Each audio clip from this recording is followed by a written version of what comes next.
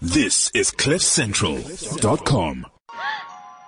Ooh, what does this button do? Please, do not push the button. You have no idea what it is. Talking Tech with the techie guy, Leroy Seger, on CliffCentral.com.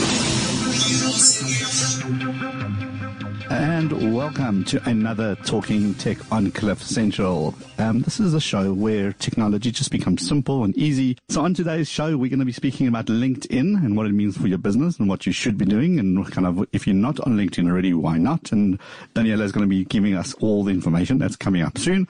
But firstly, we've got a couple of gentlemen in the studio who are going to be talking about their business and what it means to be at the Gartner Symposium. So how's it, guys? Hey, how's it going, man? Good. Welcome. Thank you for coming in. Thank you. So tell me about the business, Encentivize. I'm Martin Odier, and, well, I'm CEO of Encentivize, and Jerome's over there, head of product. Okay. So, right. So Encentivize. Let's start with that. What is it? We initially built the platform to test on ourselves. It was, I suppose, a response to turnover and attrition, and for us it was the answer to potentially increase engagements and to reduce turnover from a staff perspective. Okay, so is it about staff specifically? Is it internal to the business? Is it external? Yeah, so look, that's a great question. It was originally intended to be purely aimed at the employee environment as an internal program. The reality is having built a lot of, or I suppose arguably 3 of the country's 5 biggest customer loyalty platforms, is that we also got approached to build similar customer platforms. And what we realized was, even though we initially took the employee one to market, was that the customer context was not that dissimilar. So essentially we abstracted the platform a level and started taking it to market in 2 channels, one being the customer side and one being the employee side. Okay, so I mean, take me through kind of the process. How do I approach you? Do I have to be a corporate? How does that kind of element of the business work? I think we've architected to cater for a wide range of different companies. We have a free version for anybody under 10 staff members or customers, up to large 40,000 man operations, and we have pricing and a platform that scales to that. Okay, there's something for everyone. I know you touched on it, but how did you come up with this? Like, where's the... It was driven by a need we had internally. Yeah. The software company, Intellect, that we were at had 70 staff members. You get sort of a growing pain at 70 to get to 100. Yeah.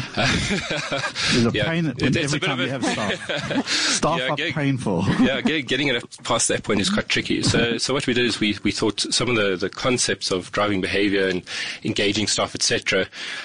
We built a platform that underpinned that, so training and social attendance and presentations and a whole bunch of different things. And that helped us get over the hump, and it was very successful. I mean, the company's now at 280 people and growing still, so it's been very successful there.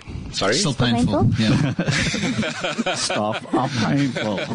Sorry, what didn't you It's always a bit of a trick, but it's been very successful. So we saw that as an opportunity then to take to a wider market. So I think it was in 2013 we tested it, with a couple of other companies, and it's been growing since then. Right, so you guys touched on kind of the reward side of it. What kind of rewards do you get? How does that work?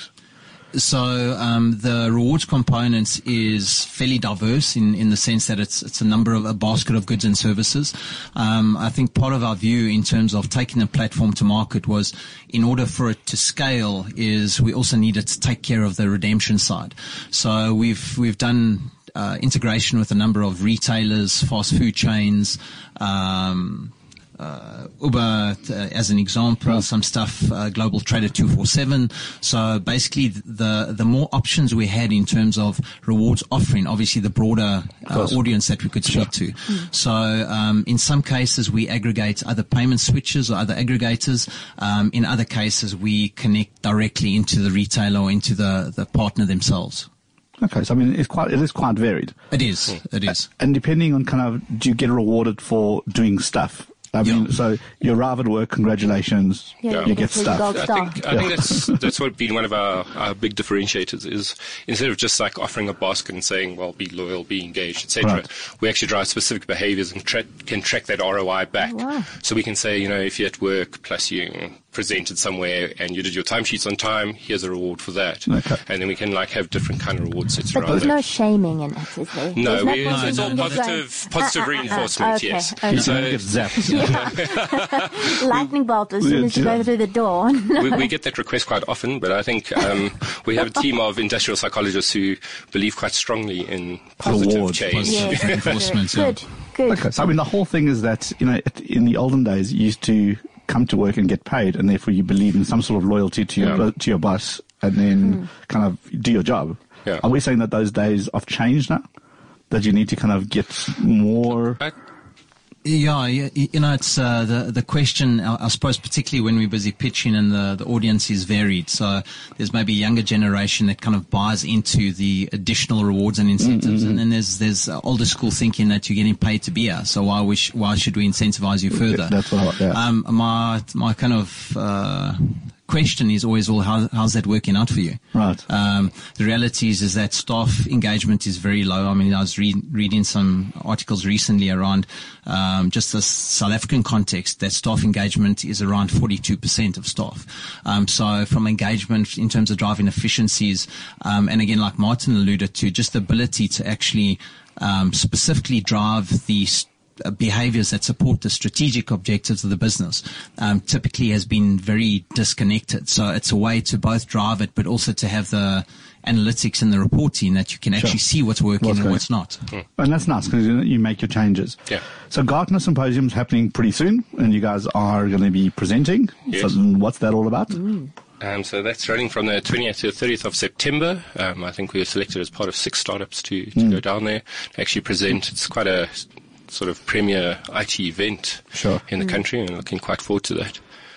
How are you going to stand out? How are we going to stand out? We always stand out. G-strings, I see where this is going. We are Caribbean tan. So that's quite cool. I mean, Gartner, the right people, right audience. Right, obviously, it's the creme de la creme of kind of events that's going to happen. So we'll be broadcasting down from there. So we're quite awesome. So we'll catch up with you guys down there. No, that's an incredible opportunity. Yeah. So thanks for popping in, guys. Thank you. Thanks, Leron.